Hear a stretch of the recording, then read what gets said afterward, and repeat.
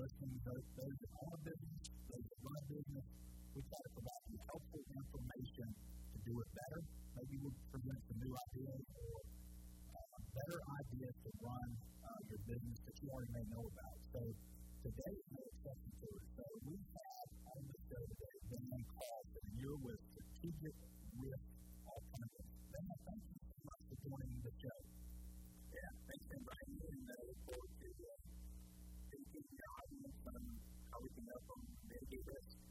I'll tell you what, this is, we didn't do this before the COVID crisis hit, but since COVID has hit, I tried to make this a regular that I put into the show the day and the time that we're doing the show, because so much has happened so fast that, when you watch the show and you listen to the show, it's going to be important to know when did they make the recording, because who knows what happens between now when we make the recording and when people listen to it. I mean, so much has happened over the last month. It's incredible. This has been probably the fastest year in the past month that we've ever lived through. But today is May 7th, 2020, and it's 3:08 p.m. Eastern Standard Time. So there you have it. So now, whatever happens between the time we record this and when you watch or listen, don't hold that against you. So Dan, tell me what time zone are you in? Okay, good deal.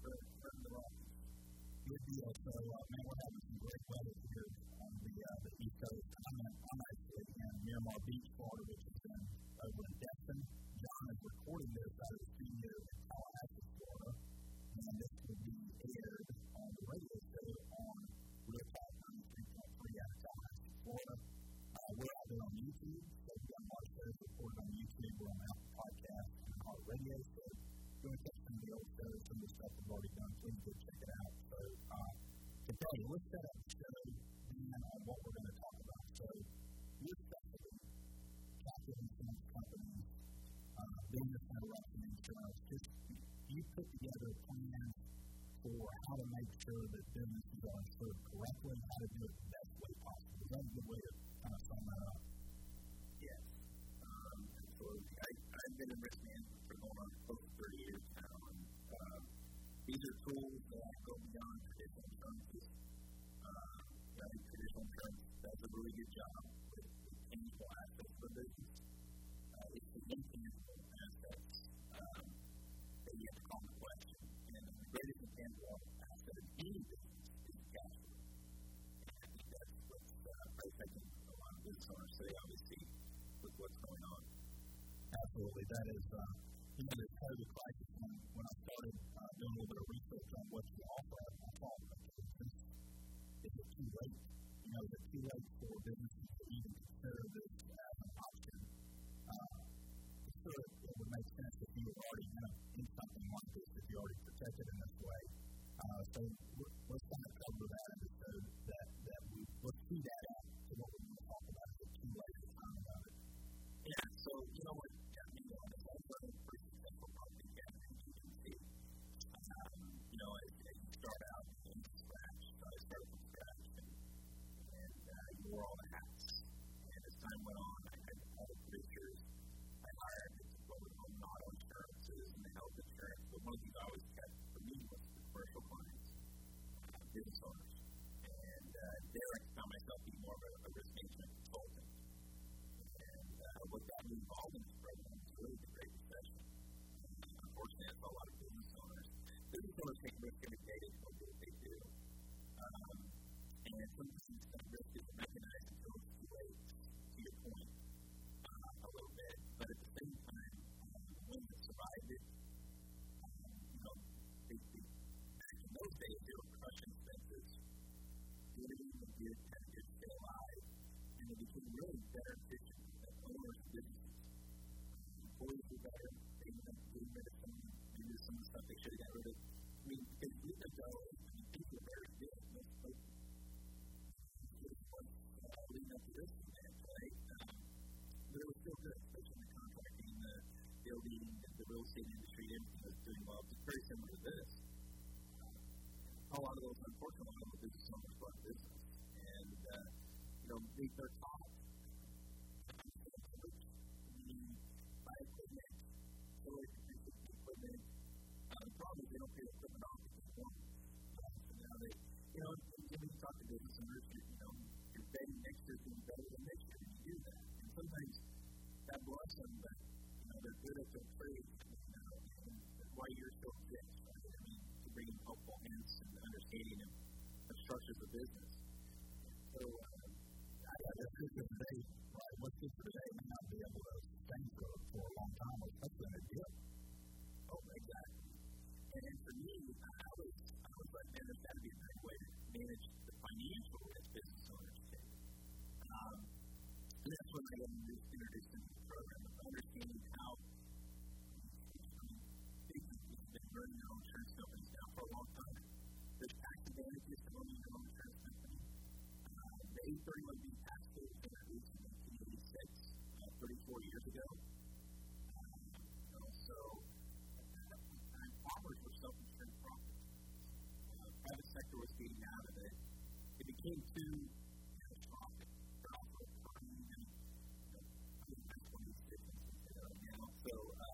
But at the time, there was a lot of it money property, and that crop insurance private sector was getting out. So Congress basically had to come up with an incentive. We looked at the Tax Reform Act of 86. It was probably the greatest tax reform act we've had in probably 80 years. It was very meaningful. There was impacts on pretty much every sector in the country. But definitely, at that point in time, Congress today was introduced to the 831B tax code. And what the 831B tax code said is the first $1.2 million you put into your insurance company, the insurance company doesn't pick up as income. So you can expense it out of your vehicle. The first $1.2 million. You can't go beyond it if you don't qualify. That's the way to do it. It is. When it comes to that changed all that in 2017 under the Obama administration. They got rid of some abuses, unfortunately. There is some advantages to owning an insurance company. Don't be surprised if you're going to find tax abuses. Love the American people. We have it in our DNA not to want to pay taxes, and something's never good enough. We always got to find. We're always got to find and the rules a little bit. Unfortunately, that's what we have courts and tax courts, right? So, but things like clean up under the PATH Act, you now can put up to $2.2 million a year into your insurance company. And there's a lot of rules involved. I think a lot of rules in the 4-part test running your own insurance company. That's really what our company does, is make sure our clients, we manage their insurance company for the business owners. Make sure they adhere to the 4-part test. The last 4 tests is always acting with insurance. That's always a big one. And a lot of business owners don't understand that. That's why they have to hire insurance managers like us to manage their insurance company. I think that is complicated, but it can turn out complicated. Exactly. Yeah, I think that is the setup to dive down into the details. I think that's really true. The myth or the fear that seems overwhelming that you're going to own your own insurance company when you throw words out like doing a captive insurance company, people's eyes kind of glaze over and think that that's only the Fortune 500 are going to do that. So I think in the show, let's kind of take a dive down into what does that really mean? Who can play in that? Who can play in that arena? Why would they do it? And I think you can probably unveil the advantages pretty quickly. I mean, we just said we could take $1.3 million as a deduction, and on the other end, not reported as income. At 2.3 now, that's pretty significant. So that's argument number one. If you can go up to that level, that's a pretty large company that would pay $2.3 million in insurance premium. So I'm sure there's kind of a threshold of when it makes sense what you're paying now or size of the company. So we can take a dive into that. And I think it's important that you look back when that was created. I think, you said it was interesting to hear what people were at that time. It's like, where were you in 2001, 9/11, when the Trade Center was wrong? So I think it's important to put that in perspective. 34 years ago when that tax act was put into place, I was practicing. I was CPA at that time. So I had some clients that were in the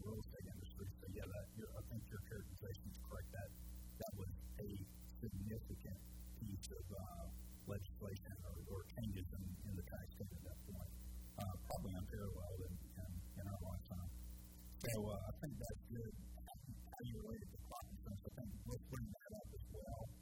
And let's also probably also make sense to talk about the types of risks that are covered in this, or that you kind of shepherd people through on what they should cover. Are those kind of the topics that we want to dive into? Are there other kind of big picture topics that we want to pull the cover back on? No, I think those are pretty. I mean, this is an educational thing, right? For business to get to this point, and about for the first time a lot of them. But absolutely, you guys need to make points there for sure. If we get through that, that'd be great. Okay, let's try to do that. And with that said, I think we got the show teed up. So we'll just be silent for a moment, and John's going to play a little bit of music, and then we'll get into the recording for the radio show, and he'll kind of keep a timeline on that for the radio show, and then whatever we don't finish up, we'll just carry over and just keep going.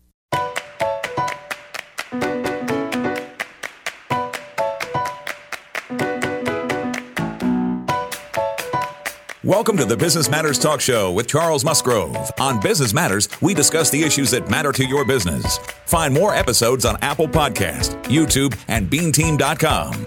And now here's your host, Charles Musgrove.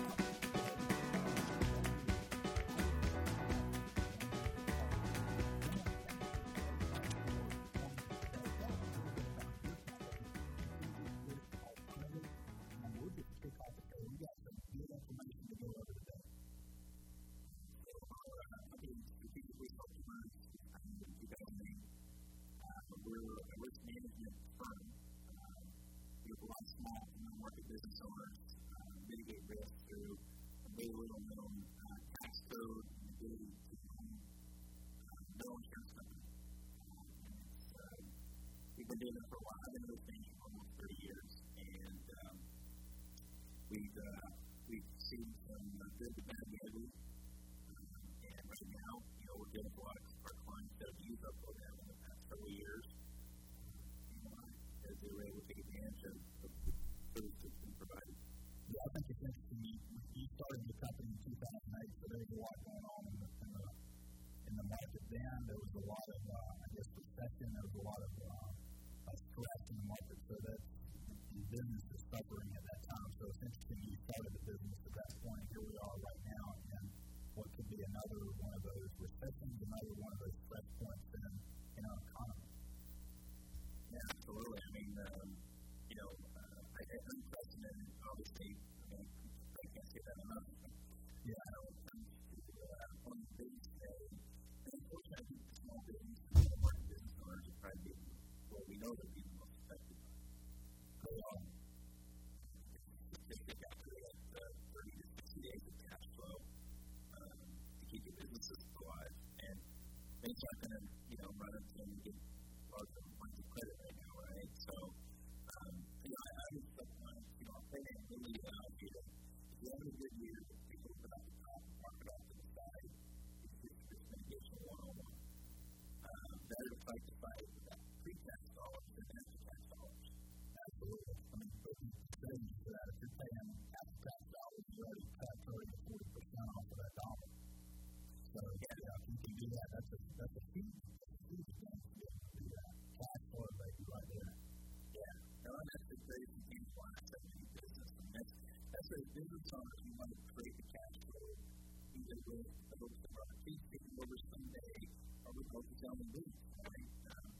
And cash flow is what's going to drive value. And unfortunately, that traditional insurance companies just don't do a great job. They have business interruption policies. Most policies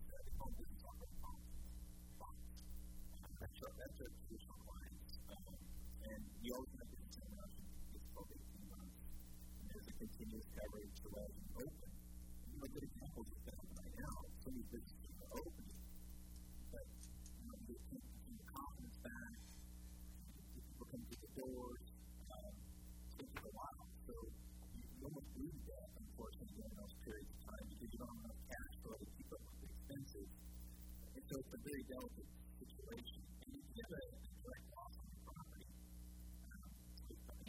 a tornado hitting your restaurant, roof going off, you have business that runs. Unfortunately, the indirect loss we talk about is really, companies don't do a great job with that. And you can probably understand why they don't. It's no different than why banks have to not give you larger lines of credit when the economy takes it like that.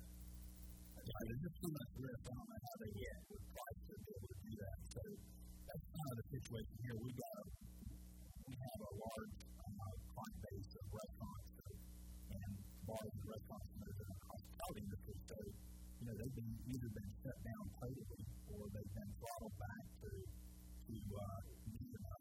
They've been able to offer takeout service. Now they're here in the state of Florida, they're able to, in phase 1, have 25% seating capacity inside, and if they're outside, they have to adhere to the 6-foot separation. So, if you know anything about the restaurant business, you cannot survive on 25% of the revenue because, like you said, you're going to bleed to death because your cost, you can't throttle your cost back to about 75% to match that 25% of the revenue. So it's we would call that death by value tax, right?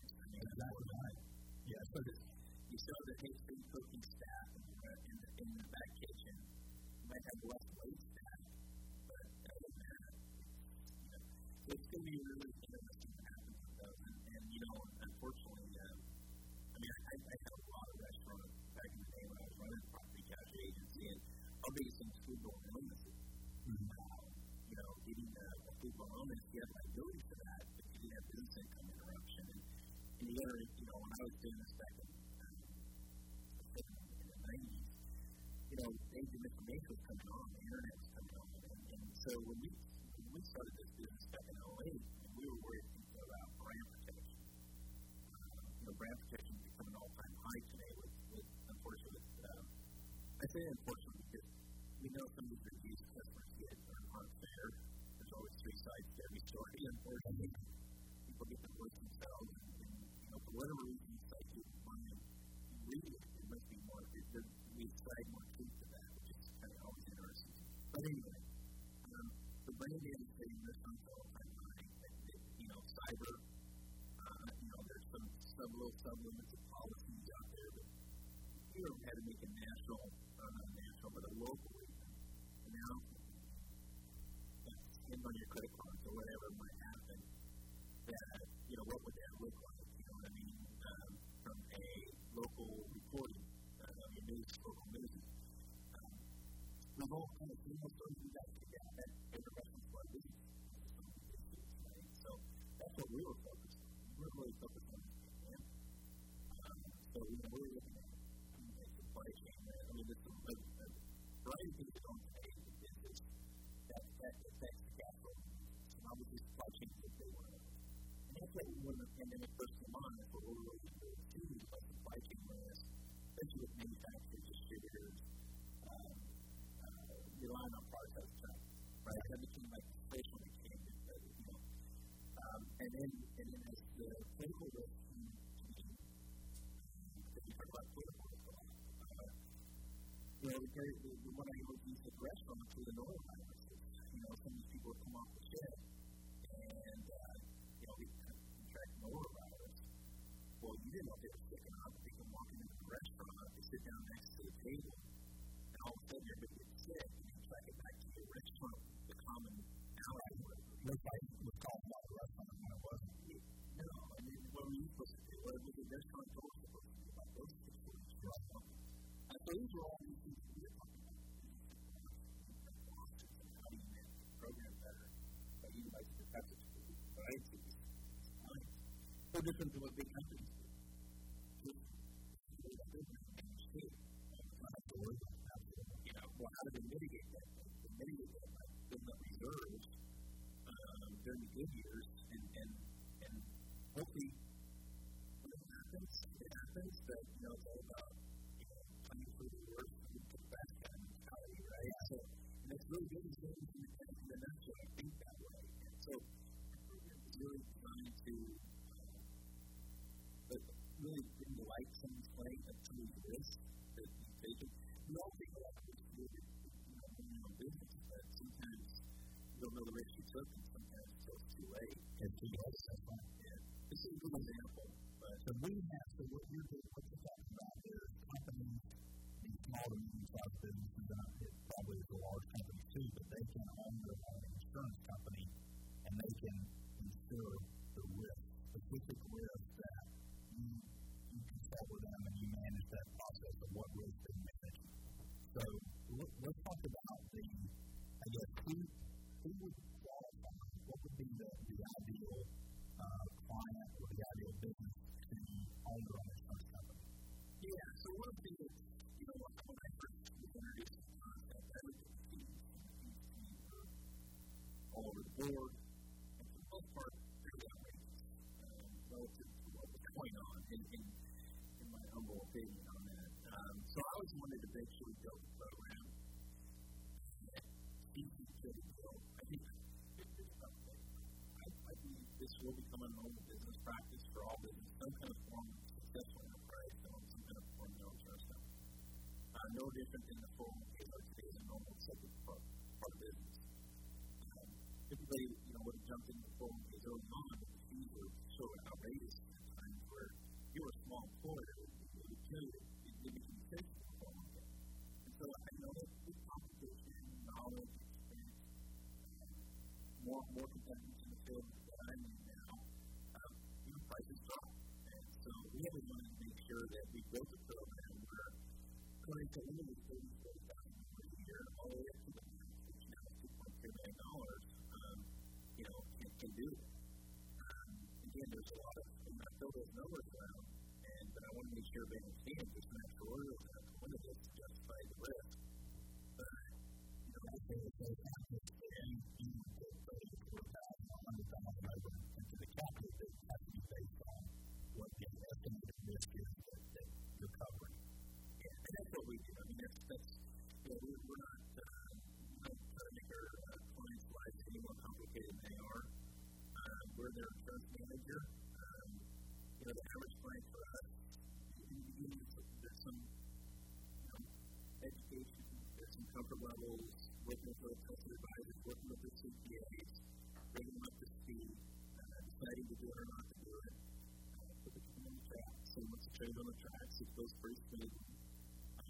Talk to them a couple times a year, we notify them through claim, what's going on, good stuff, but it doesn't, we don't try to complicate their life by owning an insurance company. And that's why we have a job. So what would be, let's take a restaurant. So a restaurant, let's assume they're doing $5 million a year in gross revenue. They've got the standard risk that every restaurant's going to have. They're going to need general liability coverage. They're going to need, say they got legal license, legal liability. They got workers' comp. They got health insurance. So what enemy cyber coverage they need business interruption coverage. So if they're going to make people that go to their insurance agent, they're going to get those risks covered through, the standard companies are going to cover those. So how would your company, how would the program that you have set up, what would be typically you would expect to come out of that under your recommendations? Well, both regulators always say the guiding factor is what we and so when we talk to clients, we always kind of give them a feeling of what they can do. And anything under the thing we're perfectly fine with as far as where the max ratings are. I mean, typically we'll have clients at 10% of their gross revenue, for example, no more than 2% of their gross revenue to be set aside for any one type of risk. So in that situation, I identify 5 risks that comes to insuring risk for. In the restaurant business, it's not hard to find. Especially when it comes to most people that are doing this, you'll get some kind of sublet. What I mean by sublet, you might have $1 million general liability policy that would do that because you got sick because you served food for an illness that triggered. But the sublimit of your business interruption might be like $30,000. Well, if you're a $5 million gross revenue restaurant, and you're obviously you're known in the community, do a lot of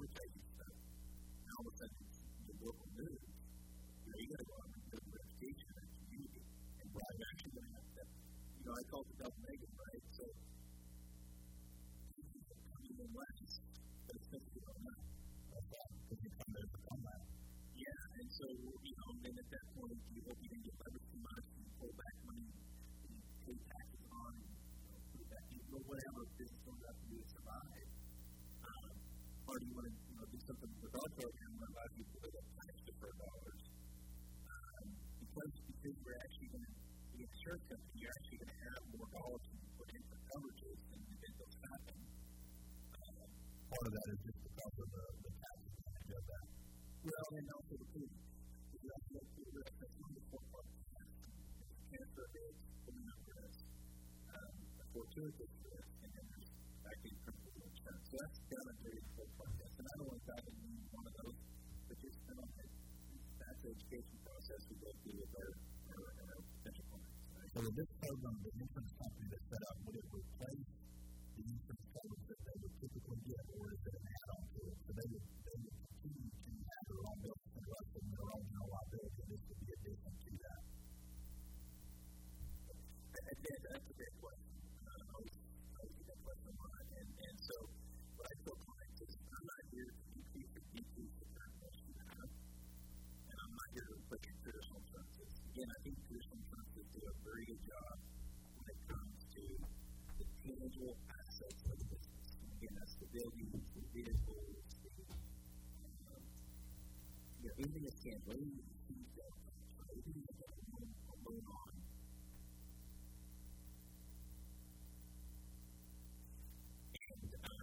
And so that's really where I'm not here to replace traditional insurances. What we're going to do is sit down with them and go through what we're self-insuring for.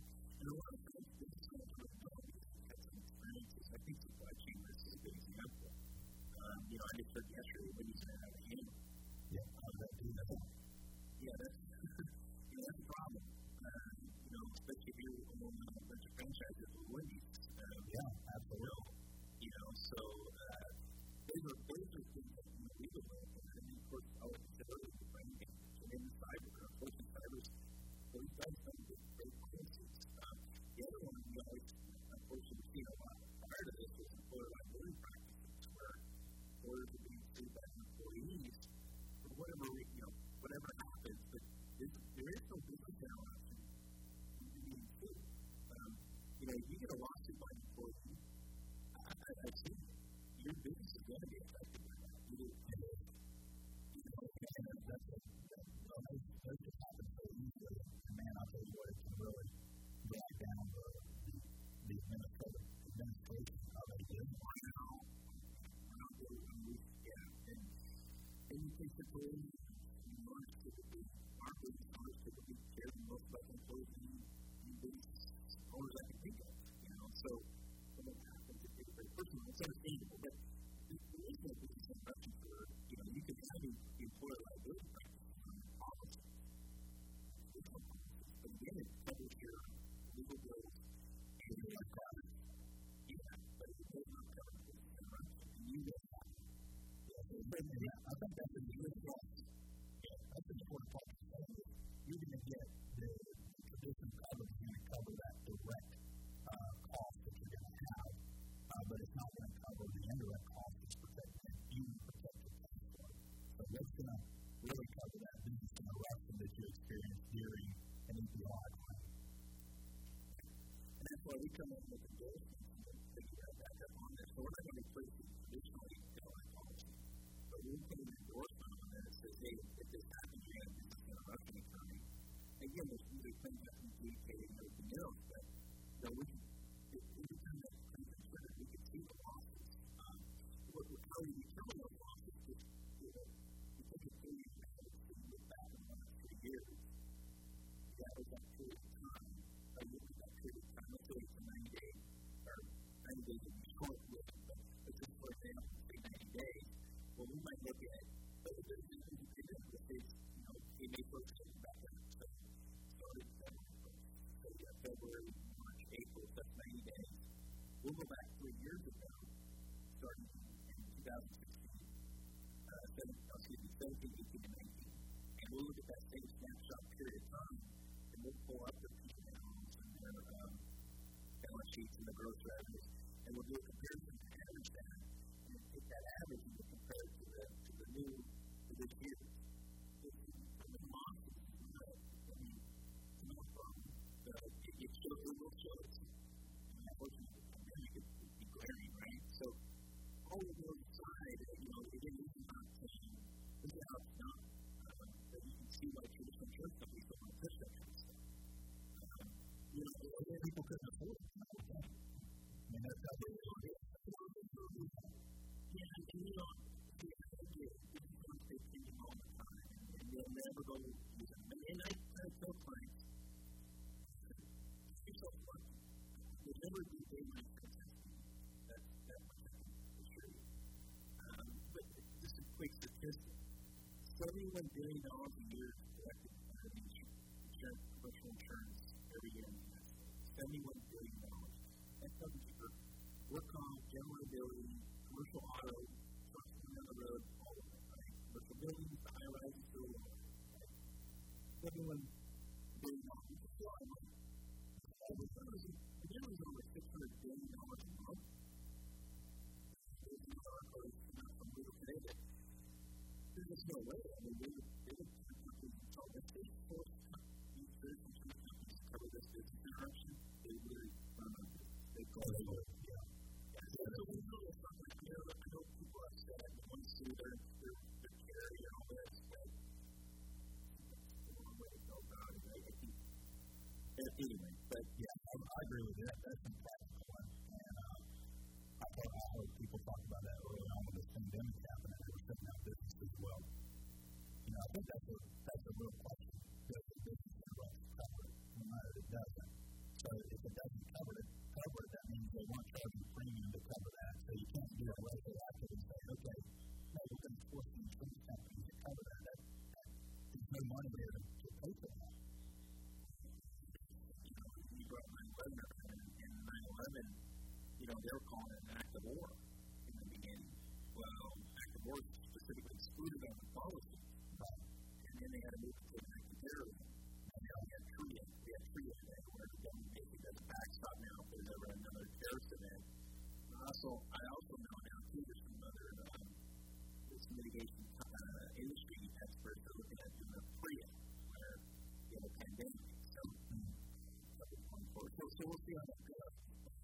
These things catastrophic events are certainly one that's unexpected, like this incident, 9/11, and so forth.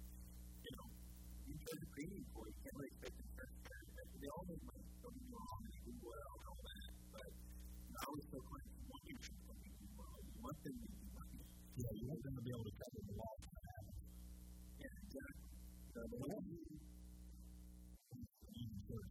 What is this client that we're talking about? So this $5 million restaurant. So let's just assume they're paying, just roughly say they're paying $75,000 to $100,000 now in their standard insurance, workers' comp, general liability, vehicle liability.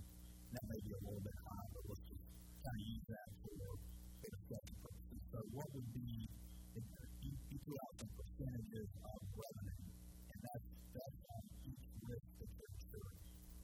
Yeah, so that's just good, right? So anything other than we're good with, right? So that's our actuarial return. That's a down and dirty baby, look, all that kind of stuff, insurance companies doing the back road. And it's a total rule to get people in the ballpark. But again, it's mostly just getting, most of our clients might be in a position to put 3 or 4% a year away in their gross revenues into their own insurance companies.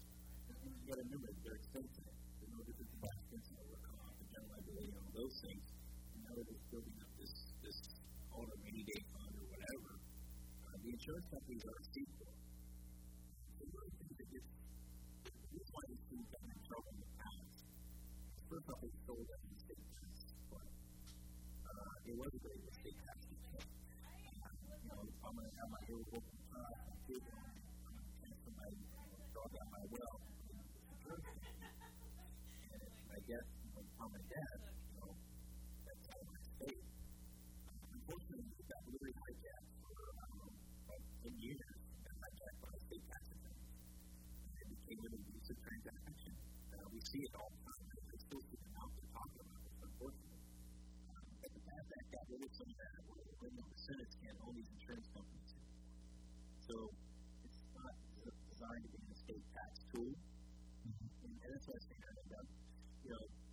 have somebody, you get on the CPA, the 401k statute, and realize, well, wait a minute, you can do it for all the employees, not just the top executives like the first came out in 1978. So, let's only read what the law actually does somewhere that they can use it for something else. So that's really what happened. That's why we keep doing some transaction under the eyes of the IRS. However, under the PATH Act, that's our way. And so I think we're left with people wanting to do this from a risk mitigation standpoint. It's captive damages to it, but that's something driving force like it was in the last 10 years. That's really gone away. Really, 3 to 4 or 5 years ago, that was going away. Unfortunately, some of these court cases that were coming up, 15 years ago, out of court nowadays, it seems like it was just going to me. But anyway, so that's that. So I think that was a big but just know this is a risk mitigation tool first and foremost, and that's the way it's got to be looked at. Good. So we're nearing the end of the show for the radio show. You and I will continue to talk for what's on the podcast and for the YouTube, but to wrap up what's this little segment that we're talking about, the $5 million restaurant, there would be an opportunity for them to own their own captive insurance company and take advantage of these risk avoidance or risk deferral or how to handle these risks that typically do not get handled under traditional insurance policies. Yeah, absolutely. I mean, we're heavily involved in dental practices. I think the dentists have been hit really hard with this, just no one different than the restaurant doors, where anybody with elective surgeries have been hit, a plastic surgeon has been hit, and go on about it. But I think any successful enterprise can take advantage of owning their own insurance company and for the survivability of their business. Well, with that being said, we're going to draw a conclusion to our radio show. Thank you for joining us. I am Charles Musgrove of Business Matters. We're on every week right here on Real Talk 93.3, Sunday morning, 11:30 a.m. Eastern Standard Time. So stay tuned. Look for the radio show. Just look out for YouTube.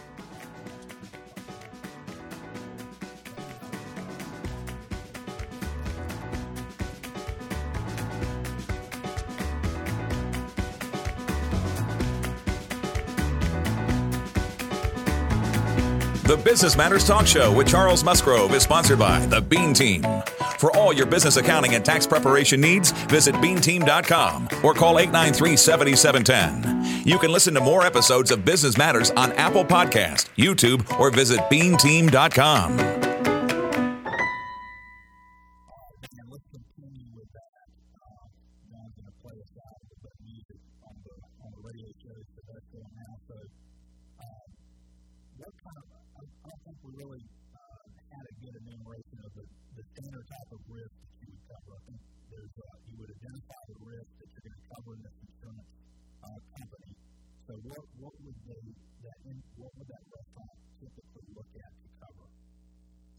Oh, okay. So obviously we have a robust good morning on this policy. I think that's a big one today, whether you're guilty of it or not. And really, because getting back to the coronavirus conversation, right? You're forced to shut down the health and welfare department for 3 days. It was out beyond your control. You have good juice in your kitchen. You didn't feed anybody a bad piece of fish. It's just that you got the role. You threw the wrong card that day for the customer, right? So that's one thing. So we always make sure we have a robust on those. The other ones we would talk about would be brand damage, supply chain risk. The other one that's a little bit, is resolution. Resolution really is through actions brought against you. It covers your, in the event you have to respond and, hiring attorneys. Very expensive. Unfortunately, as you know, we live in a very highly litigated country. That's becoming almost a line item for a lot of businesses today is to have ongoing attorney fees constantly. And so those are four that we think about. And then political risk. Political risk is really high. The two that are mostly funded today are political risk and supply chain risk. Traditional.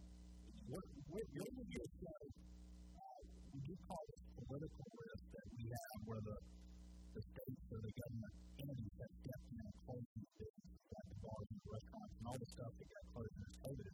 Would that go under political risk?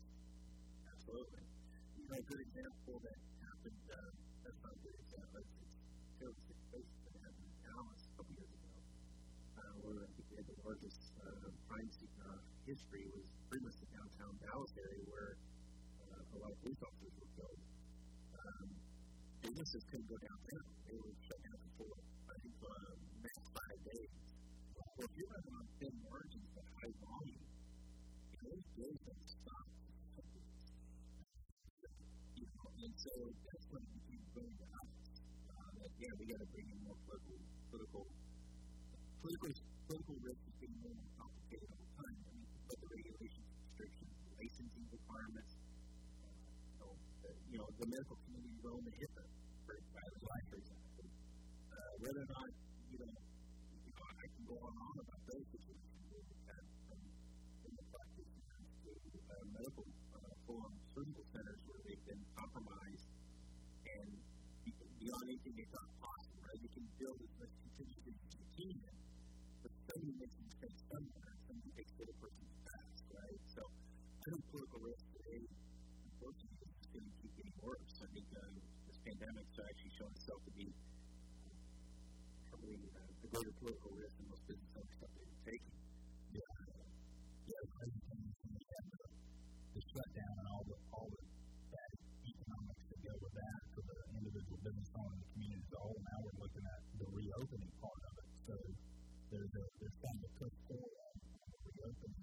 Should it be left up to the individual businesses to reopen and up to the individual customers to participate in that business activity? So there's a lot of freedoms or liberty at stake here too that the government closing businesses down and making that decision, which is, a lot of people are going to argue that's taking liberty away from people.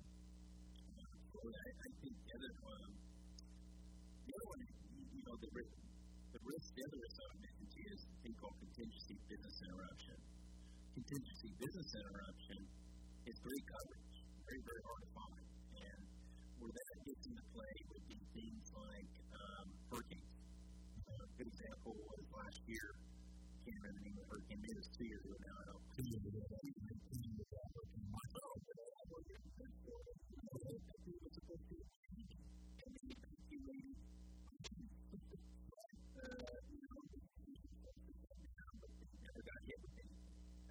Where's that loss of income go? Where was that business interruption coverage going to be? You might buy flood insurance for hurricanes or wind damage, but if it doesn't happen and I had to shut down, you lost income. And again, if the guy who went to the States went still with his payment, some of the things you bought from your groceries at that restaurant may have to be thrown out now. I mean, just go on and on about it. But so with contingency business interruption, I think it's a huge one today. I mean, I look at the tornado areas where, the bridge got washed out due to a flood. If I had a dental practice or a restaurant, whatever, and I was dependent on this bridge to come across with a lot of my patrons, all of a sudden they're washed out. That's, my restaurant's supposed to come in and my facility's fine. That's not even what I'm supposed to do. I guess the question is, under the standard insurance that you're going to have, would you have any coverage for that? Would your normal business interruption cover you for that? No, because it gets back to the direct and indirect losses again. That was an indirect loss. Because a direct loss, it just happens on your property. It's commercial. It's very well defined in commercial policies on your property. Even when a transformer gets blown up down the road and you had an interruption on power, there's a lot of exclusions on those policies today too. The cooler, the freezer go out and you lose all your meat. Yeah, did that happen on the property or the property? Yeah, most insurance companies will cover those things if it's like an auto accident. Somebody gets put out a transformer. But if they got wiped out due to a hurricane, they're not going to cover it. They're going to limit their exposure to those types of things. And again, you can understand why they do that. At some point, to your point, is you got to make it a affordable product. I make it very clear to clients when I first started the business. You might get a policy that was a 3rd-inch thick papers. Like the old days when they used to mail you the policies that electronically sent them to you. But they've gotten bigger, not because of that coverage. That's exactly right. Yeah. So that's funny. This kind of factor, but that really is the more complex of the policy. You really have more reliance on how good your agent is.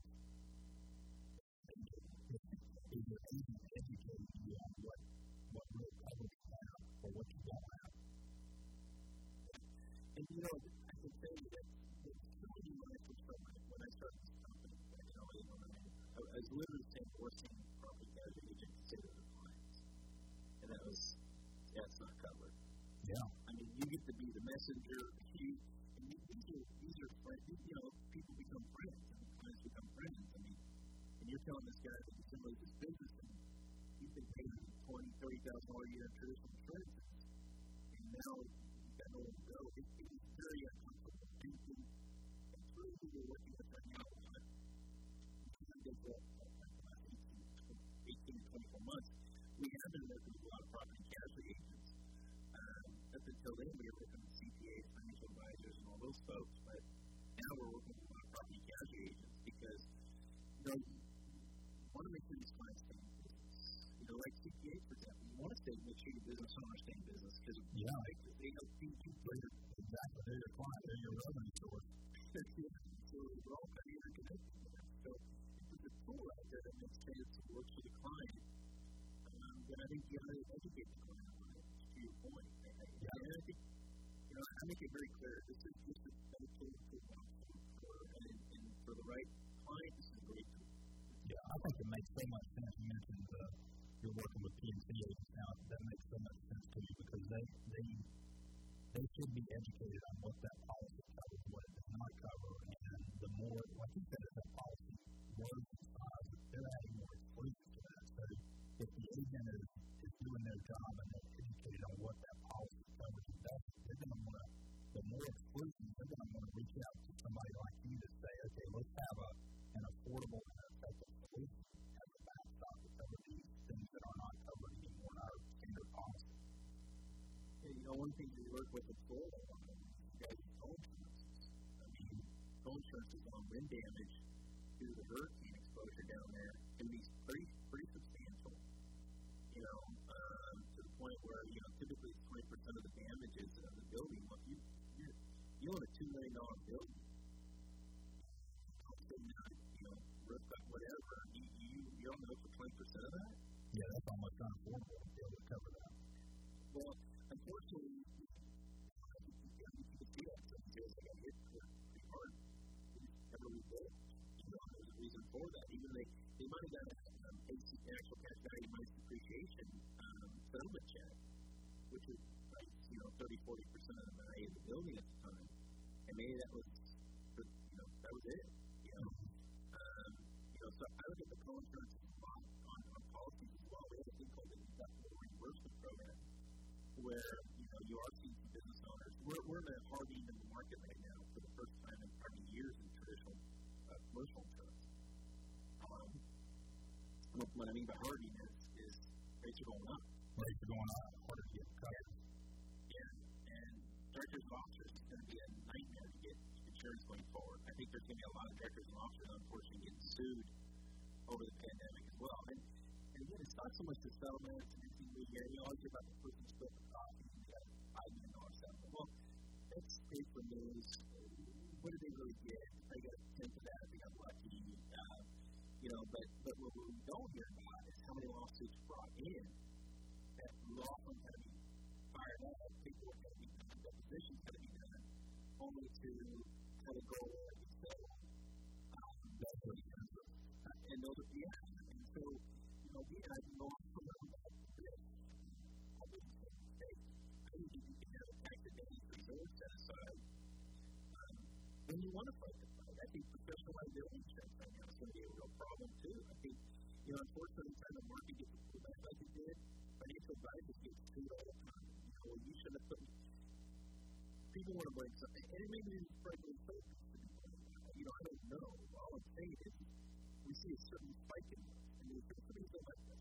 They're going to make money too. I think there's another frontier that is yet to be settled out, and this could be a perfect situation for the captive is a lot of the bars and restaurants knows that interface with the customer base there. They're now saying, we don't want to open our business back because what if somebody comes in with COVID and COVID is transmitted in our business? Let's say they're huddled together and you got a group of more than 10 people that are at the bar together. And either the bartender comes up with COVID or he wasn't wearing a mask or one of the patrons that comes in. So what's the liability back to the business owner? These people, those are legitimate concerns that they don't want to be held liable for that. I think if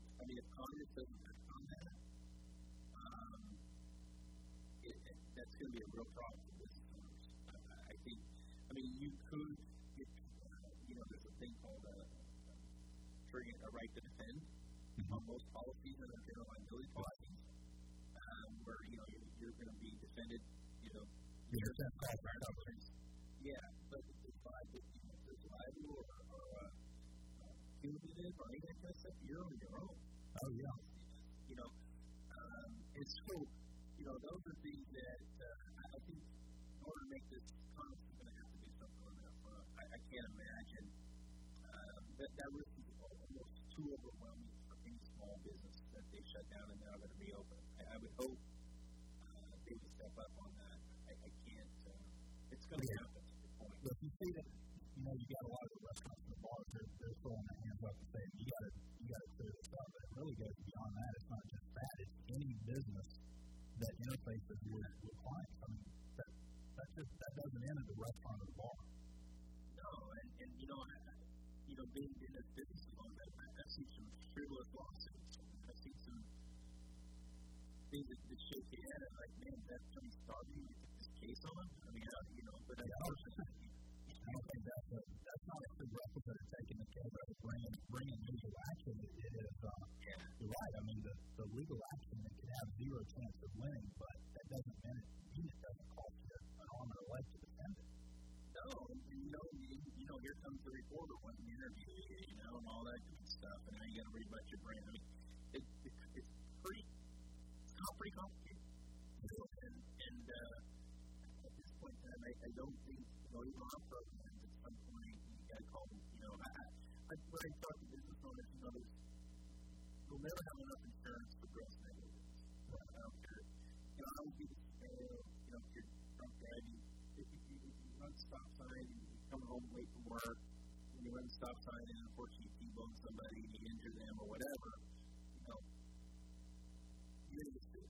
And your liability insurance for your auto will protect you. But if you're a drunk driver and you come to that stop sign and people have a gross negligence, you're going to pay for everything. Yeah. So at some point you just can't have enough insurance. So it gets back to, in this situation, I would go Congress would do the right thing and kind of head that off. But again, they brought that up and now everybody's hearing about it. I don't know if it's put it into the next bill or if it's on a separate bill for that, just to mitigate the risk business owners are going to take for the reopening process. I think Costco did a smart thing. I think, people get annoyed by the face masks, but Costco did a smart thing. They were the first one that I noticed came out and said, anybody coming into the store has to wear face masks. Get that done for the first 5 days of the month. I think it started May 4th, actually. But yeah, I think Whole Foods is doing that too. So that, that's a risk mitigation.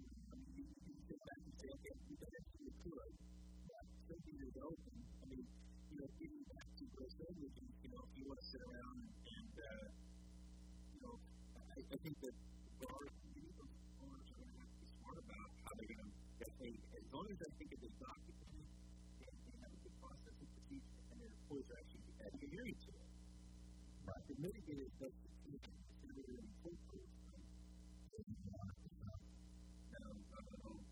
Well, man, this has been great. I know that we could probably talk for another couple of hours on risk. I don't know if it helps relieve the anxiety level or if it creates more anxiety level, but I'm a big fan of more education, makes people make better decisions. So this has been a great show. Thank you so much, Dan, for joining us. We've learned a lot about owning an insurance company, mitigating risk that you have anyway. You're already self-insuring those risks, so this is just a better planned way to mitigate risk, to cover risk, and to do it in a tax-effective way and really a planned and thought-out way. So, Ben, thank you so much for joining us.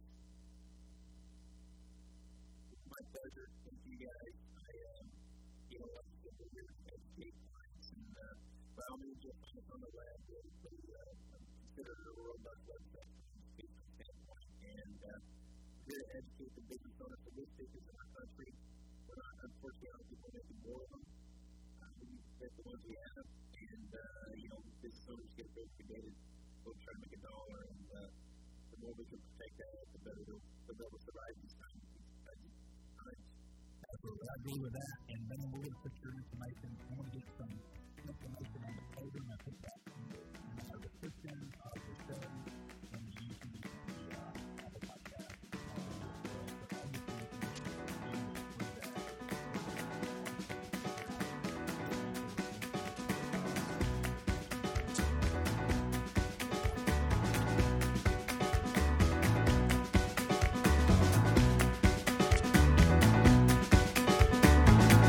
The Business Matters Talk Show with Charles Musgrove is sponsored by the Bean Team.